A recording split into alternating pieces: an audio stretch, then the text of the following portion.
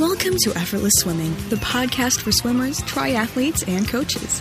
Join Australian swim coach Brenton Ford as he reveals the latest techniques and information to improve your swimming. Let's dive right in. Welcome to another Effortless Swimming podcast. Today's guest is a friend of mine, Chloe McCardel, who's a 6 times solo English Channel swimmer.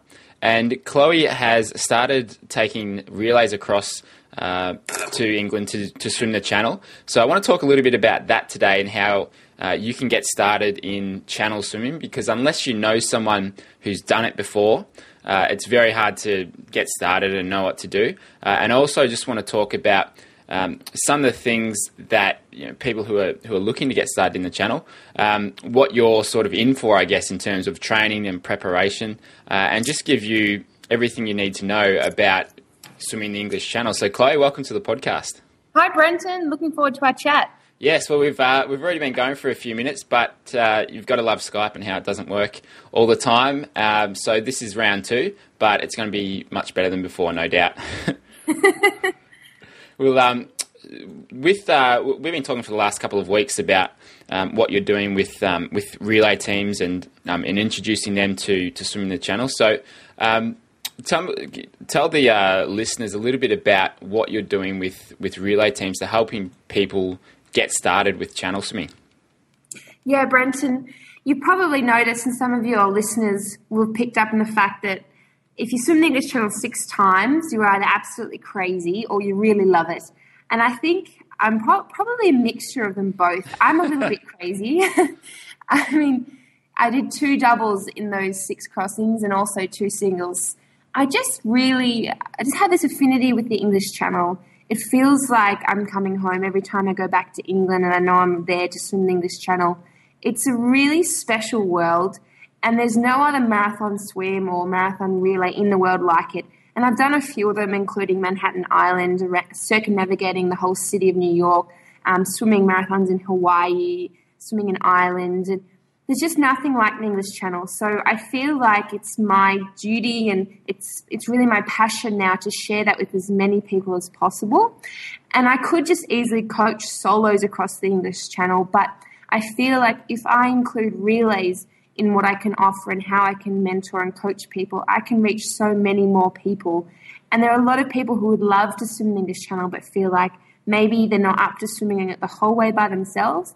And there are so many opportunities to jump into a relay and experience all that the Channel has to offer without having to commit to the time, the energy, the sacrifices, the extra expense of doing the whole thing solo. Yeah, well, I mean, I know just how much of a commitment it is, not because I've done it personally, but I've had one of my swimmers swim the Channel last year, and in terms of time and energy and money as well, it is a big investment. But if you can do that as part of a team to, I guess, get a taste for it and and see if this is something you'd like to do solo, I think doing the Channel as a relay and having teammates to work with and train with and bounce off of as well, it's such a good way to get started with it. Yeah, it is. And doing it in a relay and keeping the idea or the option open in the future of possibly doing it in a solo, as you're saying, you get to bounce off other people, but you also kind of go through nearly the whole processes of if you were a solo. So you go through the type of training, not as much training, so a lighter load, but the type of training. So the cold water training, the certificates that you need to do to qualify for the English Channel swim. So usually if you're a solo, you do a 6-hour qualifying cold water, but as a relay swimmer, all you have to do is 2 hours. So you really do, as you're saying, you get a taste for it, and you get to go through all those procedures and the whole mirroring the training in a way that you would do if you were going to do a solo. So it's a great introductory year. It's a chance to build up your extra fitness. You end up doing a lot more aerobic training. So, you'll have chance to build up all that as well. So, for some people, it's a great way as an introduction to swim as a solo in a future year. And for other people, this is it. This is all they'll want to do, and they may not want to do a solo. And that's 100% fine as well. They'll still get, the feeling of being in the team and completing it and touching French shore And what's really interesting, I'm not sure if you're aware or your listeners are aware, but once you complete your solo or your relay, you get to write your name and your team, if it's a relay, on the wall of Whitehorse Pub in Dover. Did you know about that? No, I didn't know about that for teams. I've saw a picture of one of my swimmers doing it last year, and that was, you could see the smile on his face, how stoked he was to be able to do that. Yeah, it's really special. You gain so much confidence and pride in your training and in your performance. Doesn't matter how fast or how slow you are, because no one cares about that in the English Channel. They just care, did you make it across? So, and that's another reason why being in a relay is so accessible, because there's no minimum or maximum time requirements, as in like speed for X amount of meters or kilometers. The most important thing is that you get in and you do your hour. So in the relay that I'm offering, a master's relay for 2015, all you need to do is swim for your 1 hour, your designated hour in your turn. So in a team of 6, for example, if you're the first swimmer off, you swim from the start until the end of hour 1, then you get back on the boat. The next person's already jumped in, they're starting hour 2, and they'll keep rotating until it's your turn again. So once all the 6 swimmers have swum, that's 6 hours gone, and then you'll jump back in if you're the number 1 person in that team, and you'll do hour number 7. So you're basically just rotating through, and whenever you get to the other side, you get there. There's no need to kind of rush across or be a national level swimmer or a medalist at masters level. It's not like that at all. It really is about that team and that camaraderie, because every person pulls their weight equally. You can't have 1 or 2 speedy swimmers and make them swim extra like in a lot of relay races around the world. You can kind of skew your result. It's not like that at all. It's very special, and there are a lot of rules around how your team can operate under official Channel Swimming Association guidelines, which is interesting.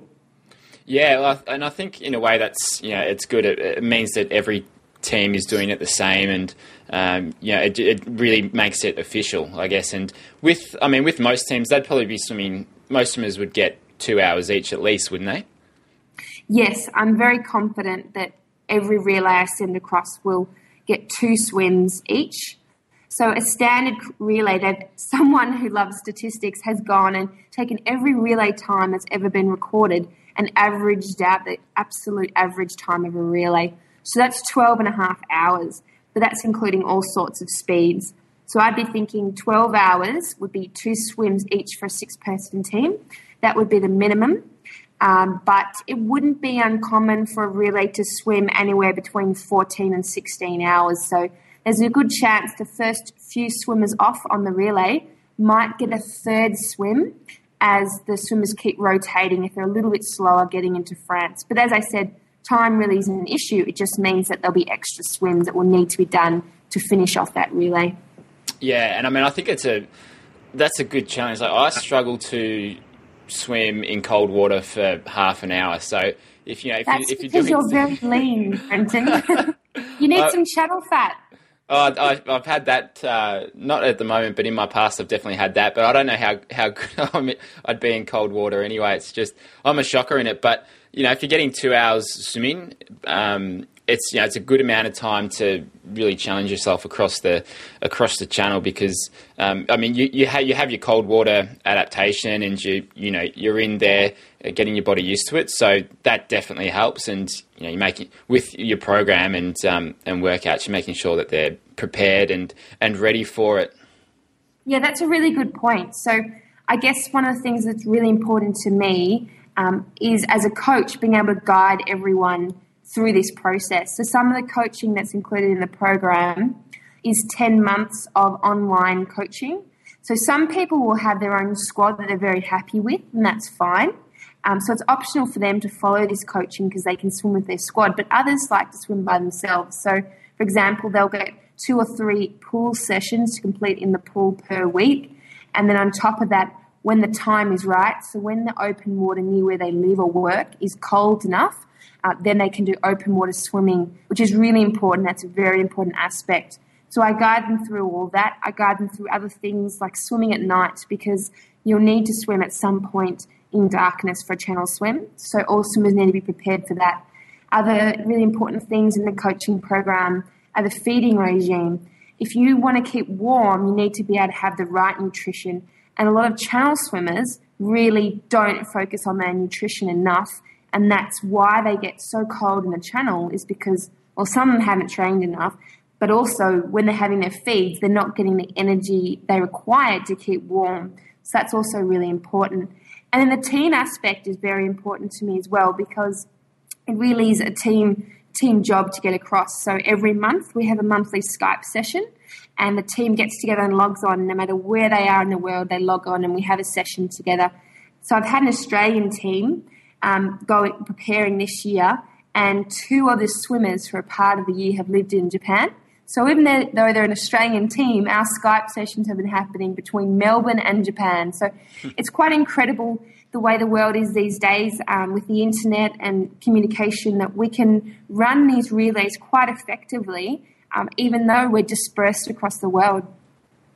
Yeah, that's awesome how, you can be in this team with people who they might be 2,000 Ks away, but you can still be a part of a team. I mean, I have a friend who has a 50-50 share in a business with a person he's never met face to face. So it's amazing what you can do with the internet, and that's one of the great things about about it is, like, with us. I mean, we're chatting over Skype now, and and hundreds, if not thousands of people will listen to this podcast, and and you can get your message out to a lot of people, which is awesome. So so people don't need to be located in Melbourne, where you are, in order to be part of the team? No, not at all.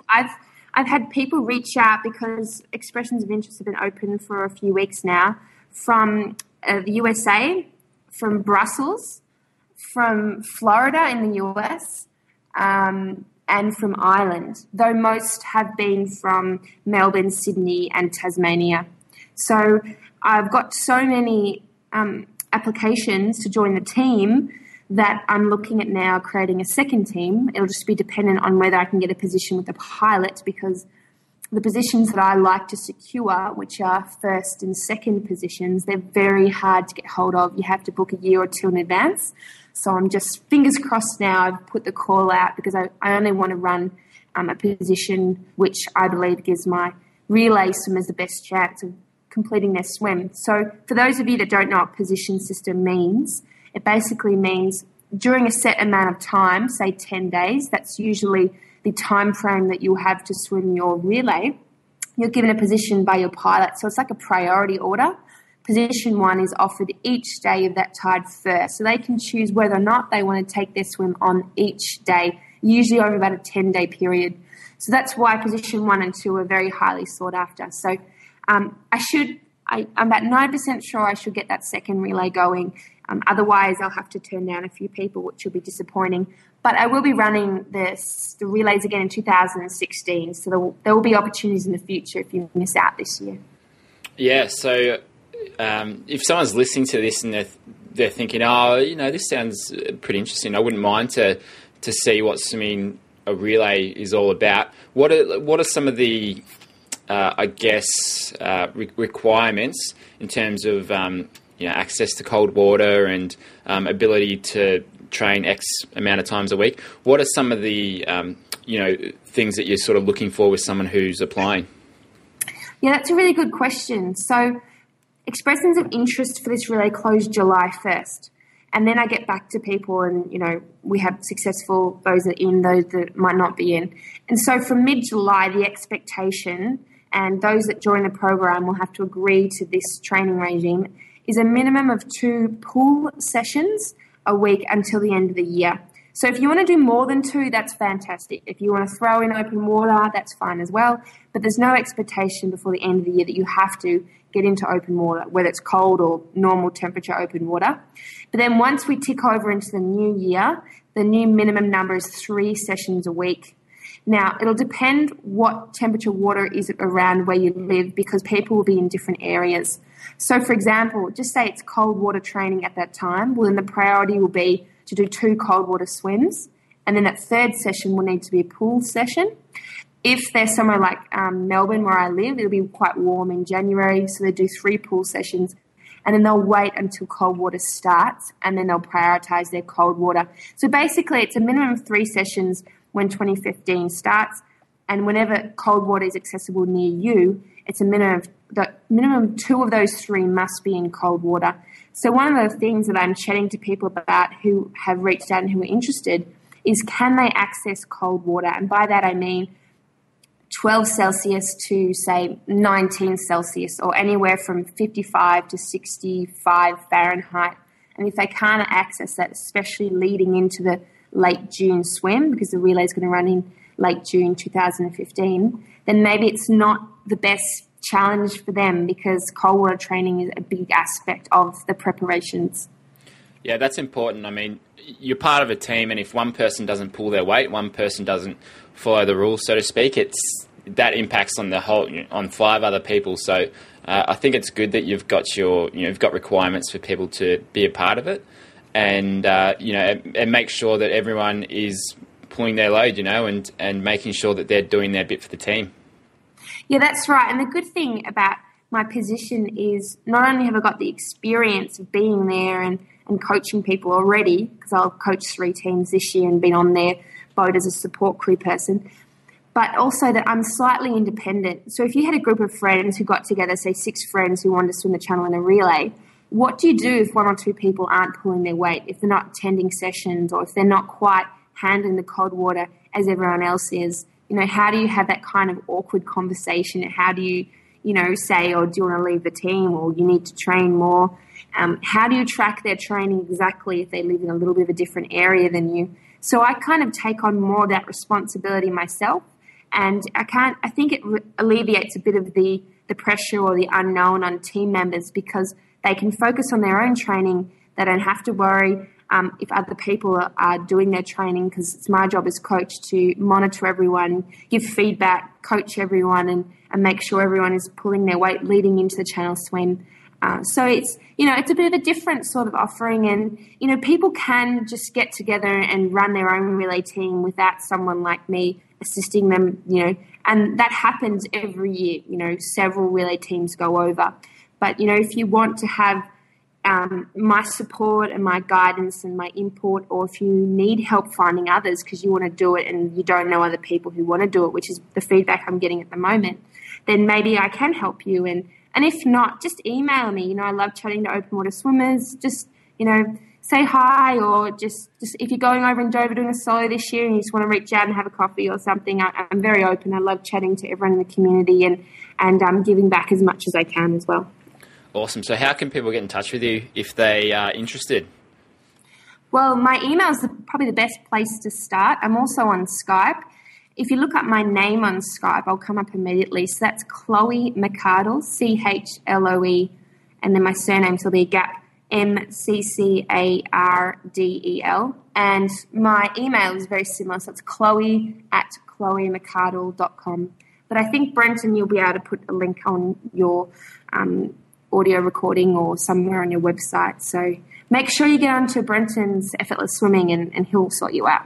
Yeah, I'll add all of your details to this podcast and also in the email that I send out. So look, that's awesome. I know you've had quite an influx of people inquiring about your 2015 relays, which the positions close at the end of the month. So look, some people will probably miss out. But it doesn't mean that there might not be spots available for 2016. So if you're interested, I highly recommend you get in touch with Chloe, because if you want to get started with channel swimming, or you want to go across as part of a team, then this is the best way to do it. Is with other people and with someone who's been there many times before, and and there's no one more qualified than yourself to help them do that. Thanks, Brenton. So thanks for being on the podcast with me, Chloe, and no doubt I'll catch up with you soon. And best of luck to everyone training for the channel this year and next. Cheers, Brenton. Bye, everyone. Thanks for joining us on the Effortless Swimming Podcast. To get transcriptions, bonus videos, and to be the first to hear about new episodes, go to swimmingpodcast.com.